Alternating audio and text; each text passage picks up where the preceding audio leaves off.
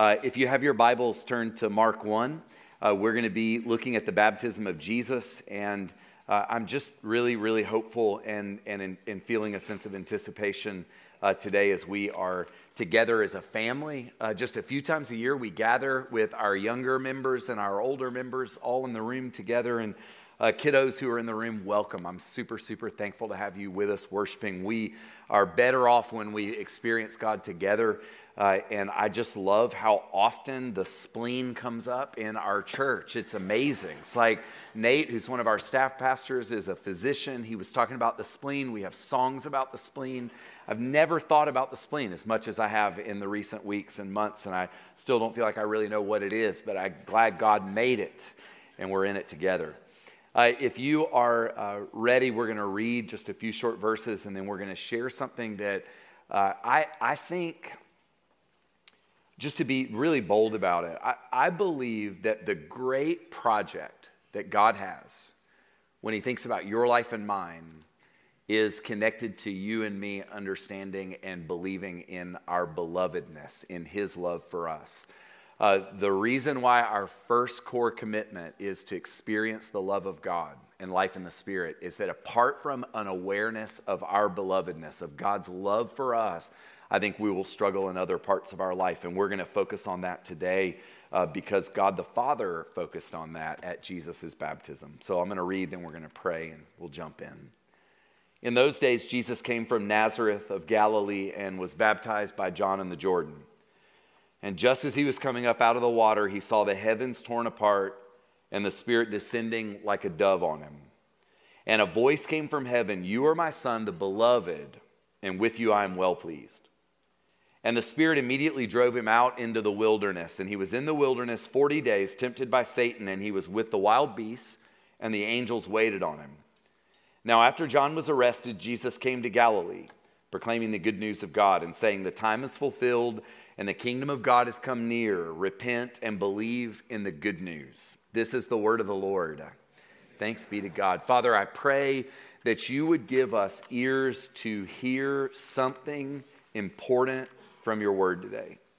God, whether we are older or younger, I pray that all of us would be able to be present here in our minds and in our hearts and in our bodies, and that you would help us to hear something that is good news, that we would, as Jesus said, as the writer says here in Mark, believe the good news. In Jesus' name, amen. Amen. So just a few things today, because I know we'll have some wiggly people in the room and some nervous parents because there are wiggly people in the room. So we're just going to run right through this. Number one, the text teaches us and tells us about the baptism of Jesus. So Jesus is baptized. And we got baptism coming up in the Easter season. And I just want to say that if you are young or old and you are following Jesus, or your family is following Jesus and you're being raised in that family, baptism is for you. It's for all who belong in this big family that we call the church. Little ones and old ones alike who are putting their trust as households and as individuals in Jesus. And I just think it's so important for us to acknowledge that we are, as Christians, invited to follow Jesus into baptism. Jesus was baptized, and we see it right here. And there's an invitation for us to be baptized. And I talk to people all the time who say things like, "Well, I'm an introvert, and I don't want to get wet in front of a whole bunch of people." And I just want to say I get that. And yet, there's something so beautiful and powerful about baptism. And I just want to say three things about baptism. There are three kind of symbolic characteristics of baptism. And what we know as Christians is that baptism is symbolic and it's powerful. It's not just a symbol, but it is symbolic. It's a powerful symbol. It's the life of God and the symbolic come together in these sacraments. And so three things symbolic about baptism. One, cleansing. When you're dirty, you get a bath. Kids, whether you like it or not, it's good to get baths. Good to get behind your ears and brush your teeth because its cleansing is important for us. Baptism also reminds us of something old going under and something new coming up. So in a very real way, baptism represents like life, death, burial, resurrection. So baptism speaks to us about new life. And thirdly, baptism speaks to us about moving through.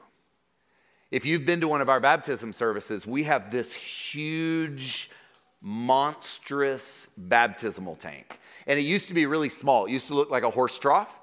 And I said something to Marty one day. I was like, we need to do baptism in a way that's different and reminds us of the way the church used to do baptism a long time ago, which is that you enter into one side of the pool and you exit out the other. So you came through. You enter into one side and you exit out the other. Guys, baptism's always been about moving through. Think about the Jewish story. Leaving Egypt, they had to move through a body of water in order to go into freedom. There was always a sense of moving through. Think about the Israelites at the end of their wandering. They moved through the Jordan River to get into promised land. They had to move through a body of water. And so baptism is always about moving. It's about cleansing. It's about an old life going and a new life emerging, and it's about moving through. I believe that our faith and our life with God is always about the Lord doing those things in us. And so I just want to say that if you have not ever been baptized, reach out to us. We want to put you through a process of preparation. Kiddos in the room, it will be good for you to be baptized. You talk to Pastor Dave, and we are going to make a plan to get parents and kids working together, adults in this room. We've got almost 80 people going through an Alpha course right now. And a lot of them are not people who would say that they're Christian, but we're gathering on Thursday nights and we're talking about Jesus and we're drinking beer together and we're learning about God and asking questions. And there are going to be people coming through that are going to probably say, I want to be baptized. We want to walk with you through that process because we think it's really important. Jesus was baptized. We also get to follow him into those waters. The second thing we see in this passage, and this is where I'm going to kind of park for a little while, is we see approval before achievement in Jesus. What does God say to him? This is my son, the beloved. With him I am well pleased. And y'all, I just want to say it. Jesus had never preached a sermon at this point. Had never walked on water, had never performed miracles, had certainly not risen from the dead. All the things that Jesus would one day do public in terms of ministry, like the Jesus-y things we're aware of. He'd not done those things, and yet the Lord looked at him and said, you are my son, the beloved, and with you I am pleased. One of the things that I believe the Lord wants to do for us is to not just speak belovedness over Jesus, his son, but to speak about his love over every single one of us. Approval and acceptance before achievement. And many of us come into a space like this, and that is not what we've been taught. Let's look at these two slides. From time to time, we actually bring this up. I think this is actually one of the most important ideas that you'll ever hold as you think about the life of Jesus as it relates to your life. The cycle of works is the way we live our lives most of the time, which is we begin with achievement. We hope that'll make us feel like somebody, feel significant. We then have to sustain that achievement and that significance, hoping one day to find acceptance. I believe everybody ultimately wants to find acceptance, and the way the world tells us, and for many of us, the way our families of origin have taught us is, you're as good as your grades. You're as good as you are at sports. You're as good as you are in your reputation, or as you get more grown up, you're as good as you are at your job, or you're as good as you are successful in relationships. And many of us are on this exhausting gerbil wheel trying to get to a place of feeling loved. It's my conviction that most of the dumb and destructive stuff we do in life is a desperate attempt to find acceptance and love. And we end up hurting ourselves. Oftentimes we turn to shortcuts because we just want to feel at rest. We want to feel loved. But this cycle is a cycle of exhaustion and devastation. It's a cycle that literally does not work. And it's been taught to all of us in one way or another and reinforced by our society. But there's another way. In the 1950s, when Frank Lake and Emil Brunner started to research why missionaries were burning out, they said, let's look at Jesus' life. Jesus began with a sense of acceptance. Before he ever did, he was accepted and loved. And then he experienced sustenance, spiritual practices that reinforced a sense of belovedness and connection to God and others. That yielded a sense of significance. He knew who he was. You're supposed to know who you are, that you're a creature of immeasurable dignity, that you matter. And then it led to achievement, or if you're like too religious for achievement, it led to fruit bearing. Jesus worked the other way around. He wants us to begin to work the other way around. And I'm going to tell you, you've got work to do, and so do I, before we begin to understand the things that are keeping us from entering into the cycle of grace. Parents in this room, the thing the Lord wants you to give to your kids is a sense of belovedness and acceptance before achievement. But many of us don't know how to do that because we weren't taught that. That wasn't modeled for us. So we're kind of like resistant to the softening work of God. It runs off of us like trying to pour water on a piece of wood versus a sponge. And many of us really struggle with this understanding of acceptance. But I want to tell you, the great project that God has for us is to speak to us about our acceptance, our belovedness. Blake Handley, would you bring like some combination of your children up here and stand with me for a second? It's not going to be, well, it'll be kind of scary. I get it. I understand that. But I'm not going to make you do anything. So y'all look at me this way. So this is the Underwood family.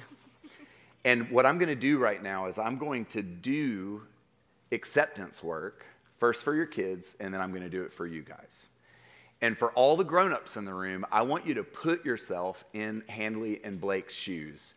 And I want you to try to hear these words as if they were being spoken to you. And I want you to pay attention to the places where you would struggle to believe it and to receive it. And I want you to contrast it with what it feels like when it's spoken over the kids. Kids, I just want to say that you are deeply loved by God. And you're not loved because you're good. You're not loved because you're going to grow up and do really important things. There's nothing you can do that will change how much God loves you. So as you live your life, I want you to hear this from me. You are loved, and you are blessed, and you are safe, and you are secure because you are children of God. So all the things the world's going to teach you about how to be important, all the things you're going to do, you can't do anything that's going to make God love you more because he loves you so much, and you are loved by him. Now, it's easy for us to believe this with these kids because they haven't messed their lives up yet. These guys are amazing, but they've lived a little longer than these. So, Blake, you are the beloved of God, and there's nothing you can do that will make him love you more. He sees you, and he affirms you, and he loves you. And that love is deeper than anything that you'll ever have for these kids because it comes straight from the heart of God. You're his child.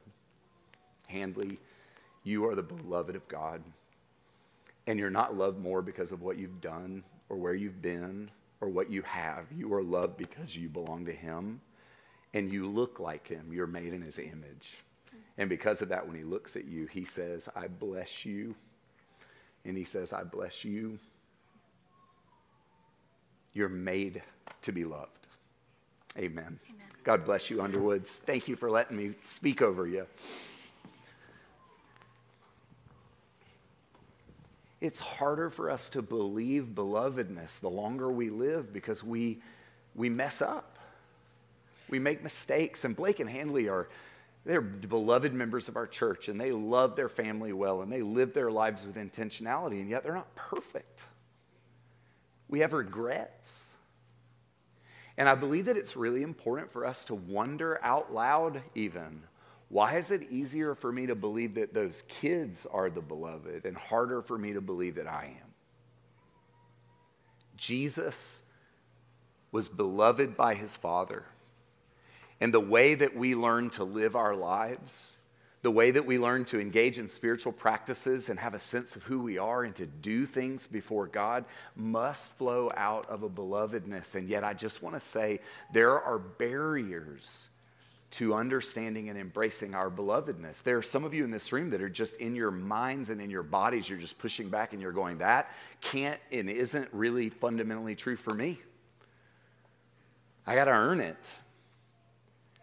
And I just want to say this is where some of us need to get into redemptive conversation. Some of us need to go to counseling. It took me time to sit with my own story and my own life to be able to recognize that there were barriers to me accepting and beginning to believe that I was the beloved of God. And in some ways, that work prepared me for facing the darkness in my own life. I'll never forget, it was 3 years ago or so when I hit the wall of burnout, and I was at the Walton on the Chattahoochee at the river. It's an amazing place. If you're falling apart, it's a really good place to go because you can sit by the river. And I was laying on a blanket under the river. I was away from work and just feeling like I was, all the things that I thought would help me feel loved. I didn't think I was living in the cycle of works, but there were parts of me that really were. And here I am, like in the middle of burnout, and I'm not able to do my job, and I'm feeling like a disappointment to my friends and my church and my family, and I'm laying under this tree looking up at the sky going, I don't know if I really believe that I'm loved. And the way that I began to tease it out was I began to think, well, I know God loves me, but he loves me because he has to love me. Like he loves me because he's God, and it's like I had sometimes a picture of like him like pinching his nose and, like you stink so bad, but I'm going to love you anyway. And it was a kind of a reluctant love. And I remember laying under that tree and looking up at the sky and just thinking, there are parts of me that aren't sure that I believe that I'm loved by you unless I'm really good and useful and have it together. I don't remember who it is. It's one of the guys in the New Testament, maybe like a centurion of some kind that says something like, I believe, help my unbelief. And I've really come to appreciate that guy. Because what he was basically saying is like, there's a part of me that really believes this. And then there are other parts that are just not sure because I've been taught that I need to be useful, good, successful, and that I'll one day feel loved. And I remember at that moment thinking, I'm either going to bring all that complexity to God and see him work healing in my life and in my story, or I'm not. The Lord wants to look at you in the same way that I looked at Handley and Blake and their kids and say, you are my beloved, and there is nothing you can do to make me love you less or more. Now, does sin matter? Does life count? Of course it does.